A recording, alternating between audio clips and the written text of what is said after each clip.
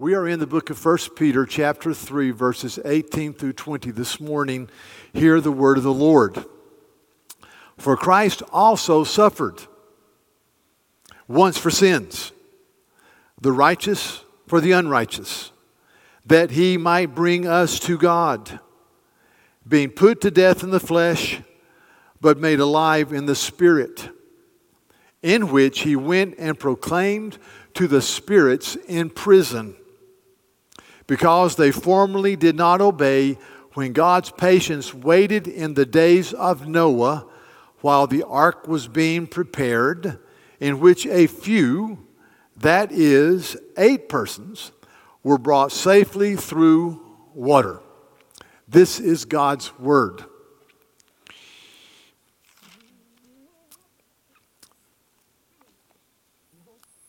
A statement. Pray for me. I was 10 minutes into the sermon in the last hour and thought, I have no idea that these people even hear what I'm saying. I was in a fog. I've been with grandkids for a week and a half. It took us 2 days to get to where we were going because of snow. We were delayed 2 days. And we have these beautiful grandchildren, 3 of them all under the age of 4. And they get up at 5:15.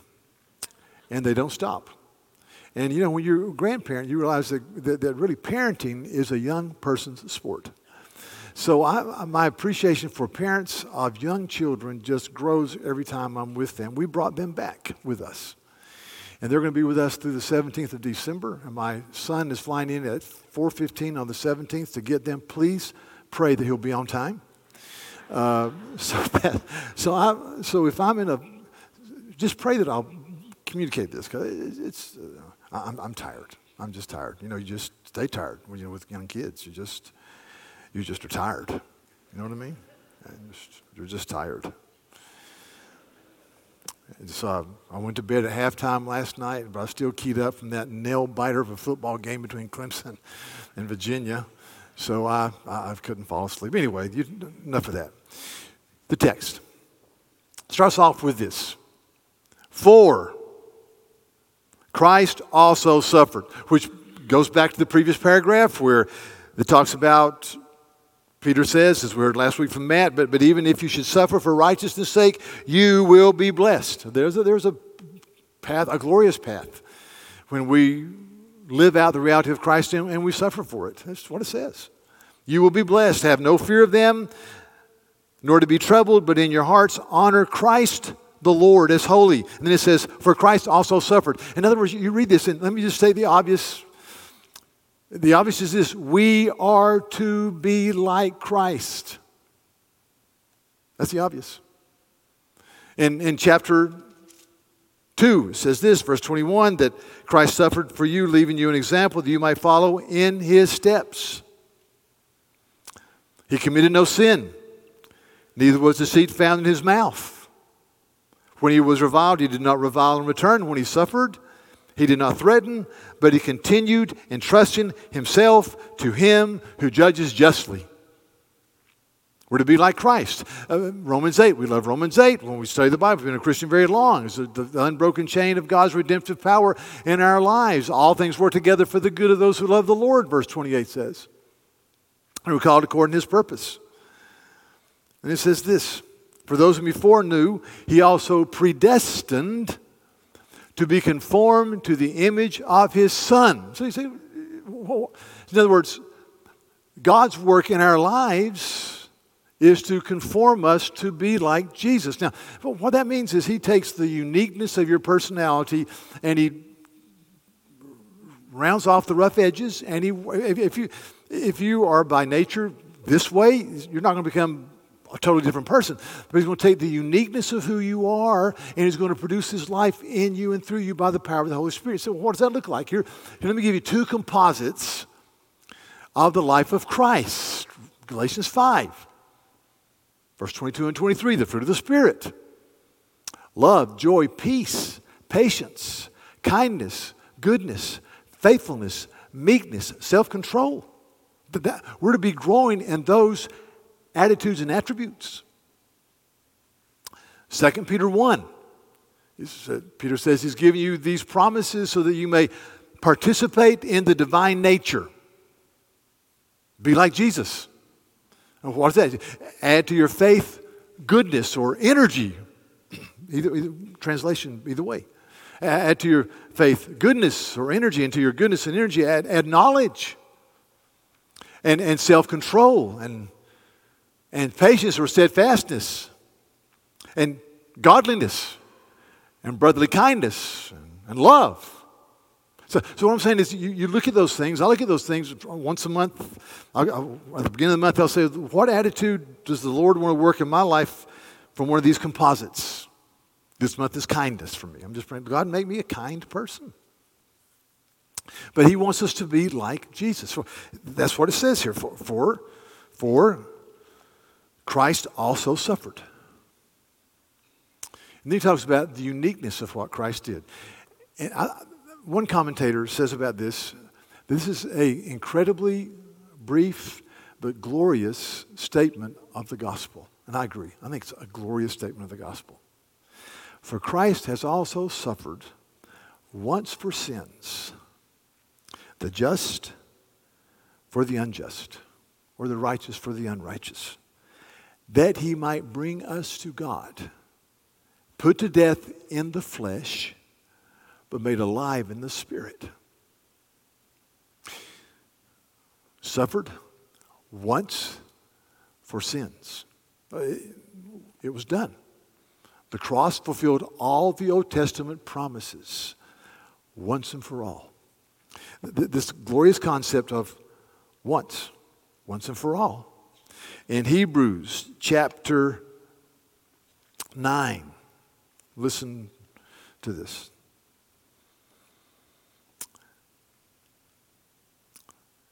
But Christ has appeared once for all at the end of the ages to put away sin by the sacrifice of himself. And just as is appointed for man to die once, and after that to come judgment, so Christ, having offered once to bear the sins of many, will appear a second time, not to deal with sin, but to save those who are eagerly waiting for him once. And so when Christ cried out on the cross, it is finished once and for all. It's done. The curtain that separated the temple from the Holy of Holies torn from top to bottom. Hebrews chapter 10, verse 12. And when Christ had offered for all time a single sacrifice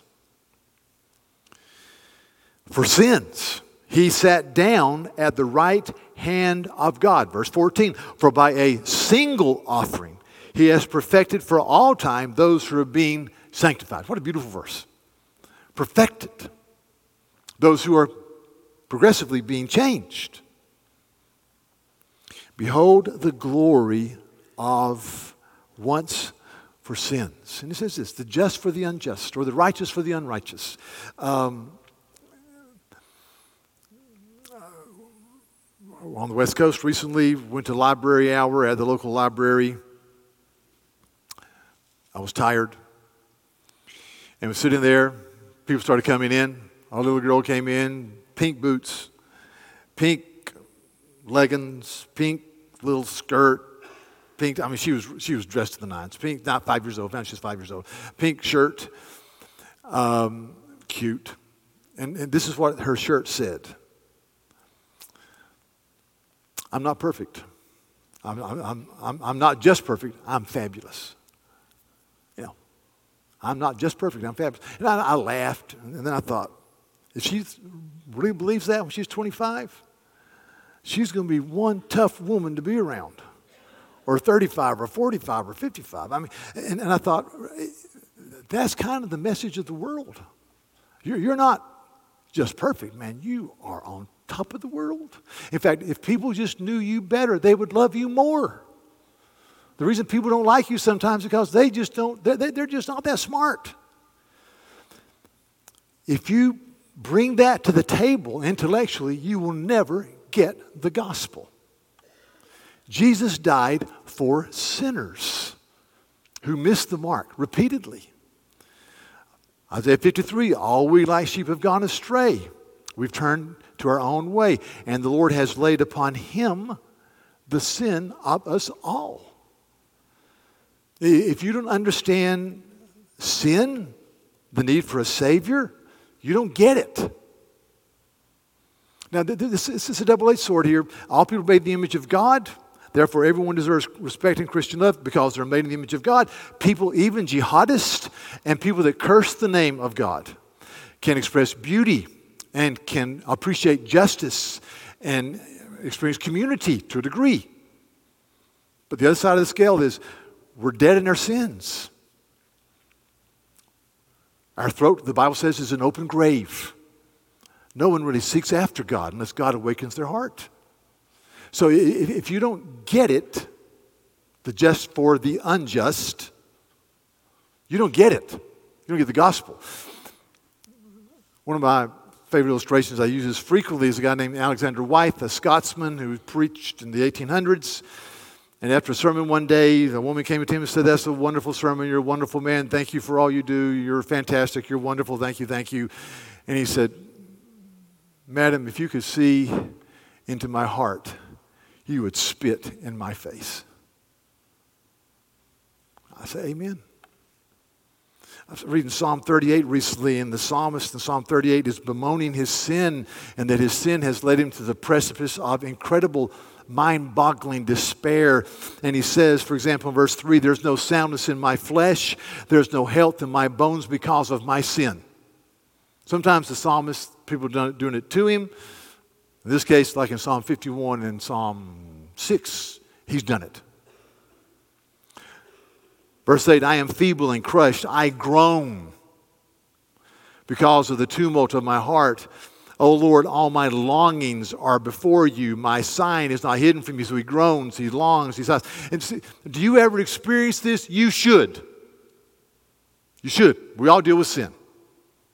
You go to the trioca of 1 John, the lust of the flesh and the lust of the eyes and the pride of life. That's enough. The self-centeredness, the me-ism that's endemic to us, to our culture, is there.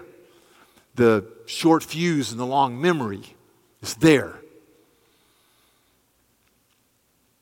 It says, "My heart throbs and my strength fails me, and the light of my eyes has gone out, and my friends and my companions stay aloof from my plague, and my nearness of kin stand afar off." I mean, this guy is really going through it. But then in verse 15, the sun shines in. He says, "But for you, O Jehovah, I wait." And he saw dimly. The psalmist saw dimly. We see Technicolor, the beauty of Jesus. The just dying for the unjust. Next statement, that he might bring us to God because he was put to death in the flesh, but made alive in the Spirit. Christ brings us to God. He's the mediator between a holy, holy, holy God and sinful man. He is the Lamb of God who takes away the sin of the world. He is the Alpha and the Omega. He's God. I mean, he's the fulfillment of all the promises. New City Catechism in the Worship Guide, question 25, does Christ's death mean that all of our sins can be forgiven? Answer, yes. Because Christ's death on the cross fully paid the penalty for our sin, God graciously imputes or gives or puts on, God graciously imputes Christ's righteousness to us as if it were our own, and will remember our sins no more. Do you hear that? Remember your sins no more. That is the gospel. You know, the devil jumps on you and says, "You did this and you did that and you did this and you did that." Your worst enemy says, "You did this and you did that," and you're thinking inside, "If you really knew the truth, I did this and that and this and this and this and this and that." But you go to the Lord, and because of the reality of Christ and the blood atonement, you're forgiven and your sins are remembered no more. They're gone. It's glorious. It's glorious. Behold the glory of the gospel. That's what Peter's getting out here. Behold the mediator, the Lamb of God, the substitute. Do you know that hope?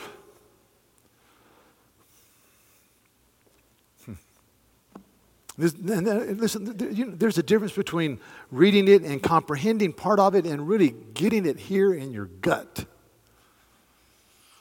Do you just break out in song occasionally, saying, praise the Lord, praise God?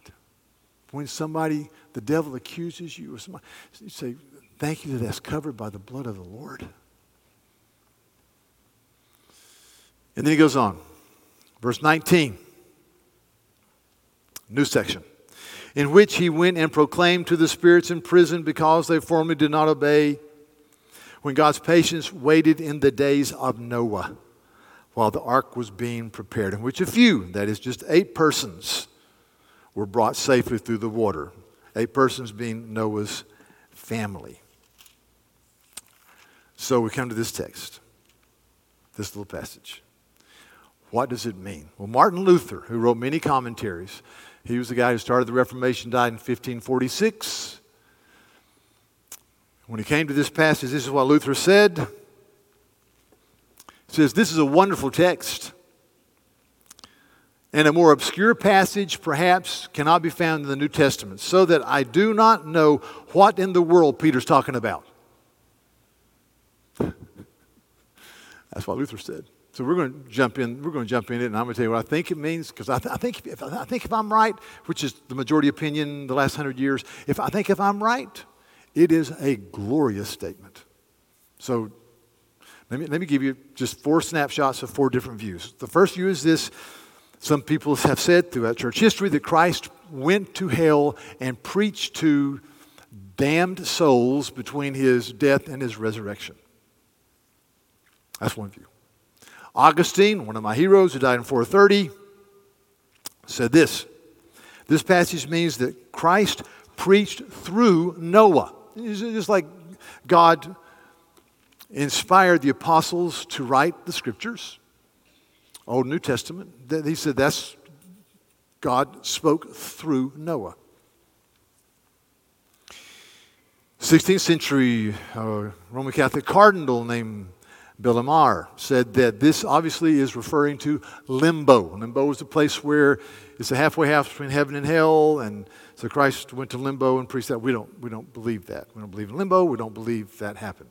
So here's what I think it means, the majority opinion, and I think it's really great if you can get hold of it. The resurrected Christ,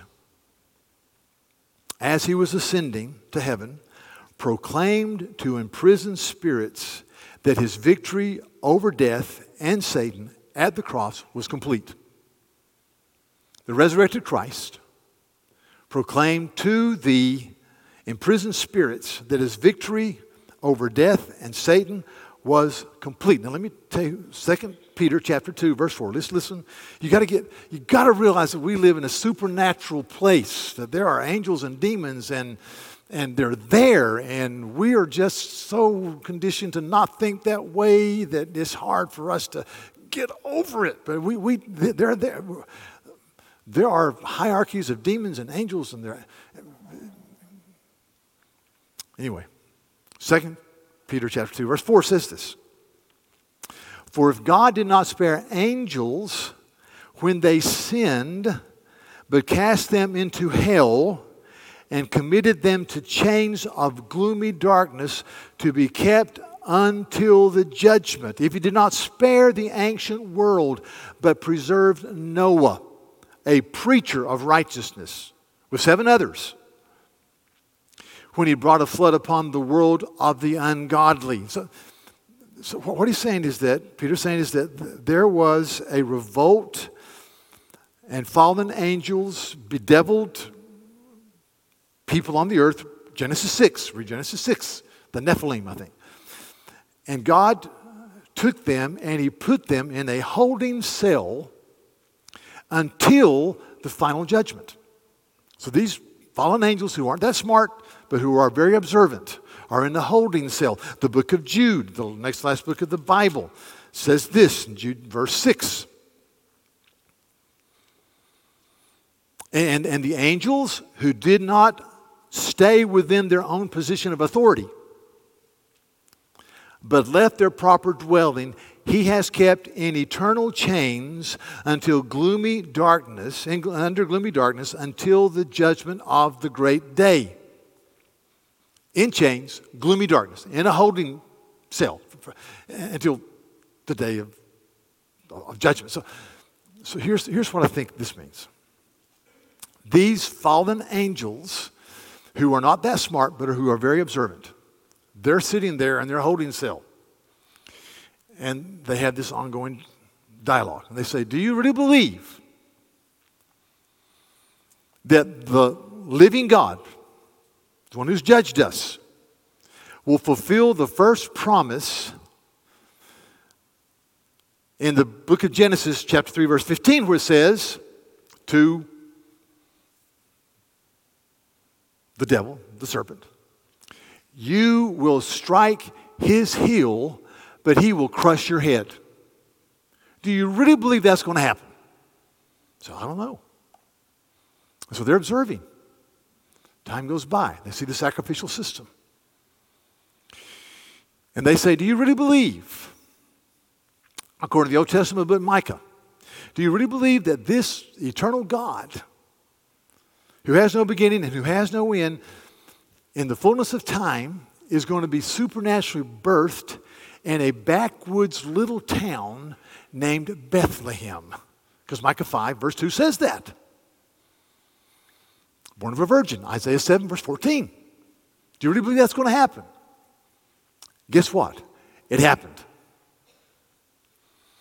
Do you really believe, they would say, do you really believe that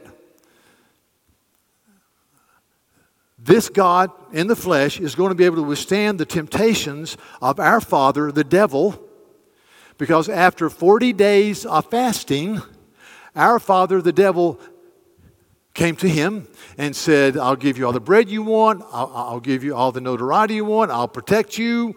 I'll give you all the kingdoms you want if you just worship me. Do you really believe he's going to be able to withstand the overtures of our father, the devil? Guess what? He did. Do you really believe this eternal God is going to allow himself to be rejected by mere mortals, to be taunted, to be taken to the brow of a hill so they could stone him, even though he walked by through them? Do you really believe he's going to subject himself to this type of deprivation, abandonment, and rejection? Guess what? He did. Do you really believe that this eternal God would go to a garden on the night of his betrayal, and he would be so overcome with emotional grief and pain that he would sweat drops of blood as he cried out to his Father, if possible, may this cup pass from me, because Christ was going to be a sin bearer and be separated existentially, emotionally, from the love of the Father, because he was the Lamb of God on the cross for our sins. Do you really believe he will do that? Guess what? He did. Do you really believe he's going to allow himself to be beaten and slapped and taunted and cursed by a group of soldiers? Do you think he'll let them put a crown of thorns on his brow and push it down? And put a soiled robe around him and say, "Hail, King of the Jews"? He did. They said to one another, "Don't you realize that he could do that and call down 72,000 angels?" Jesus said that. 72,000 angels. At that time, the largest known army in the history of the world, one single army, was a 50,000 man army by a guy named Pompey. This is 72,000 angels. He didn't do it. Do you really believe he's going to allow himself to be nailed to a cross with a spear thrust in his side, with army troops casting lots over his robes, with people cursing and mocking him and belittling him, guess what? He did. And do you believe and understand that he was resurrected on that first Sunday? And when he was resurrected and he ascended, he was saying to the fallen angels, you are forever condemned. It's done. It's done. Now see, when you get hold of that, and you see the majesty and the glory and the goodness of Christ, you go, wow. There's this little book called The Lion, the Witch, and the Wardrobe by a guy named C.S. Lewis. I love it. I love the Chronicles of Narnia. And it goes something like this. There's a great lion named Aslan who rules Narnia, and there's a white witch representing the devil, Aslan representing Christ. And there are 4 children from England that go into this mystical kingdom through a wardrobe. And the youngest child is a guy named Edmund, and he falls under the sway of the wicked witch, and he belongs to her. And she says to Aslan, you know the ancient laws, that the only way this little boy will ever be released from the curse is if you die for him. And in the book, the great lion Aslan goes to the stone table in exchange for Edmund. And as he gets to the stone table, it says this, that the witch shrieked, the fool, he has come, bind him fast. I think that's what happened at the cross. I think the demon said, the fool, he's dying for a reprobate, unlovable group of people called us. But they didn't realize what we know. The rest of the story is he rose victorious over death. And he's the reigning Christ. And as he ascended, he said, it's done. It is done. They are mine. They belong to me. And that is the glory of this passage. I also want to talk about the reach of this passage. So I read this and I go back to this little catechism. Question 26 says, what else does Christ's death redeem? Answer, Christ's death is the beginning of the redemption and renewal of every part of the fallen creation as he powerfully directs all things for his own glory and creation's good. There's a children's version of this, and it just says this. What does the death of Christ mean? It means that every part of fallen creation belongs to him. Every part.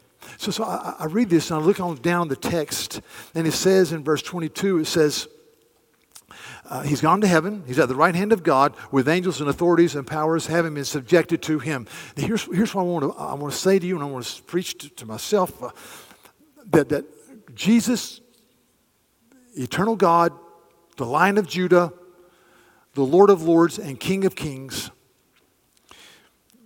died on the cross for our sins. There's no hymn that says he died on the cross to save us from wrath and make us pure. And so when I think about it, it says here that everything is subject to Jesus.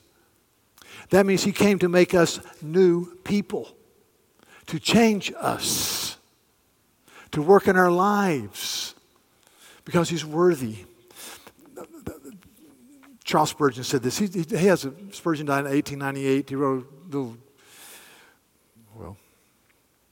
daily devotion called Morning and Evening. This is what he says. I'm just going to read part of it. It's in the worship guide. Even as we may look to Christ for victories, we are more than conquerors through him that loved us.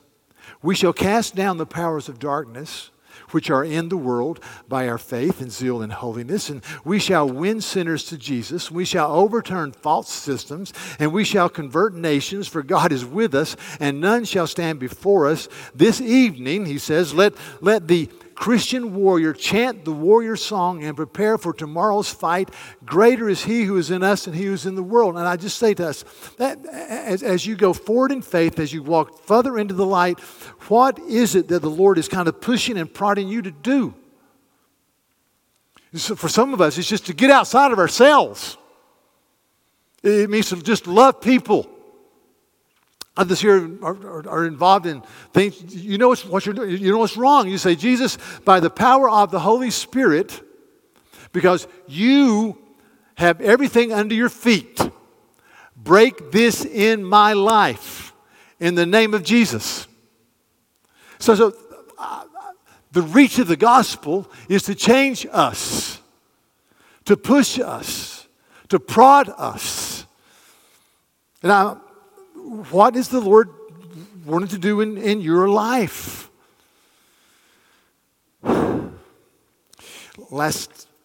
Just afternoon, the concert was closed with this incredible song, Is He Worthy? Should be a question mark. By a guy named Andrew Peterson. I mean, when good music intersects with good theology, it is sweet. I mean, it is just like, whoa. That's why I love Elvis so much. That was the joke, okay? I'm glad you laughed. If you hadn't laughed, I thought, you guys really aren't with it. Anyway, but let me just read this to you. Just read part of this to you. It starts off with, do you feel the world is broken? And we say, we do. Do you feel the shadows deepen? We do. Yeah, we do, don't you? But do you know that all the dark won't stop the light from getting through? We do. See, John 1:5 says that the light shines in the darkness, and the darkness was not able to overcome it. The light shines. It is all creation groaning? It is. Is a new creation coming? It is. Is the glory of the Lord to be the light within our midst? It is. Is it good that we remind ourselves of this? You better believe it. I mean, no, it is. I mean, I'm saying you better believe it. Then you get to the chorus. Is anyone worthy? Is anyone whole? Is anyone able to break the seal and open the scroll? The Lion of Judah who conquered the grave. He is David's root and the Lamb who died to ransom the slave. Is he worthy? Is he worthy? He is. And of course, it refers to Revelation 5, where there's a scroll that represents the blessings of God that he wants to pour out on his people. And it says in verse 2, I saw among a strong angel proclaiming with a loud voice, who is worthy to open the scroll and to break its seals? And no one in heaven or on earth or under the earth was able to open the scroll or to look into it. And I began to weep loudly because no one was found worthy to open the scroll or to look inside it. And one of the elders said to me, weep no more. Behold, the Lion of the tribe of Judah, the root of David, has conquered so that he can open the scroll and its 7 seals. Then later he breaks out on this. He says, worthy are you to take the scroll and to open its seals. For you were slain, and by your blood you ransomed people for God from every tribe, tongue, people, and nation. And you have made them a kingdom and priests to our God, and they shall reign on the earth. He's worthy. He's worthy of our worship. He's worthy to change us. And so, where's God prodding you? We have church, something called the Lottie Moon World Christmas Offering. And you have for years been very gracious in your support of it. There are about 4,000 Southern Baptist missionaries all over the world. We're in vital partnership with people in places like India and Bangladesh and Nepal and Morocco and Tunisia and Jordan, all over the world. And so we take up an offering at Christmas. It goes to support missionaries, support their ministries, so that men and women from every tribe, tongue, people, and nation will come to faith in Jesus. No one will come to faith unless somebody goes and takes the gospel to them. They don't. I mean, it doesn't float down from the sky. Romans 10 says with great clarity, how shall they hear unless someone is sent into our neighborhoods, into the barracks, into the campuses, to the nations? We're sent out. Jesus says, as my Father has sent me, even so send I you. See? Well, part of our privilege in a land of great economic opportunity and privilege is to share with those who are going out. So I'm going to ask every worshiper of Jesus who comes here and claims this is their place of worship to give to the Lighting the Christmas offering. Everyone. I mean, if you're a student, we have a lot of students, go without Starbucks for 2 weeks and give $10. I mean, everybody can give. If you're an adult out of school, as a baseline, I'm going to ask the adults in your home out of school, that would be, if you're married, you and your wife, you and your husband, to give at least $250 each to this. So that people can go. So that people can stay on the field and speak the gospel and live it out. That's part of who we are. That's who we are. Because faith comes by hearing, and hearing by the Word of God. It's just very simple. There's no way to be saved except through the work of Jesus, who died on the cross for our sins. So we send people out to open the Bible and to speak the message, to live it, and to love people. So that's what we should be doing. So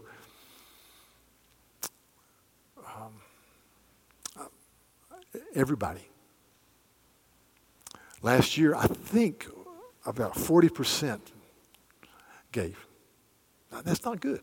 I mean, everybody here who knows Jesus, if you're not a Christ follower and you're here to just hear and think, and man, we don't expect that from you. We want you to say next year you can give a lot. But right now, just listen, take it in, get saved by the grace of God. So that's who we are. That's what we should be doing.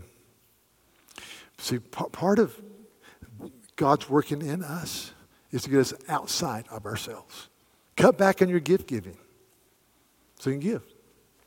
Cash in those tickets to the national championship game. You can watch it on TV.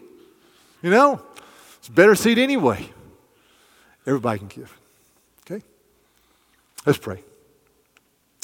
Lord, thank you for the day, and thank you for the beauty of an obscure passage.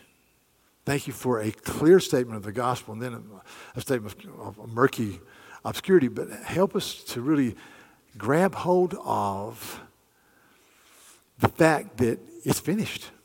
It's done. And now we're commissioned to go out and tell people Jesus has come and he's lived a perfect life and he's died on the cross for our sins as a sin bearer. That's just who we are. That's what we do. And I pray that there'll be people continued raised up in this church who will go into various fields of ministry, whether it's to reach unreached people groups or to live it out in the marketplace or in the neighborhoods, who are burdened with gladness to communicate Jesus to those around them. I pray for the 3 that we pray for as Easter approaches in April, that you'd use us just to communicate Christ to them and to love them. Thank you that we can love because you first loved us. We can love you because you first loved us. We can love other people because you've changed us. So teach us, I pray, in Jesus' name. Amen.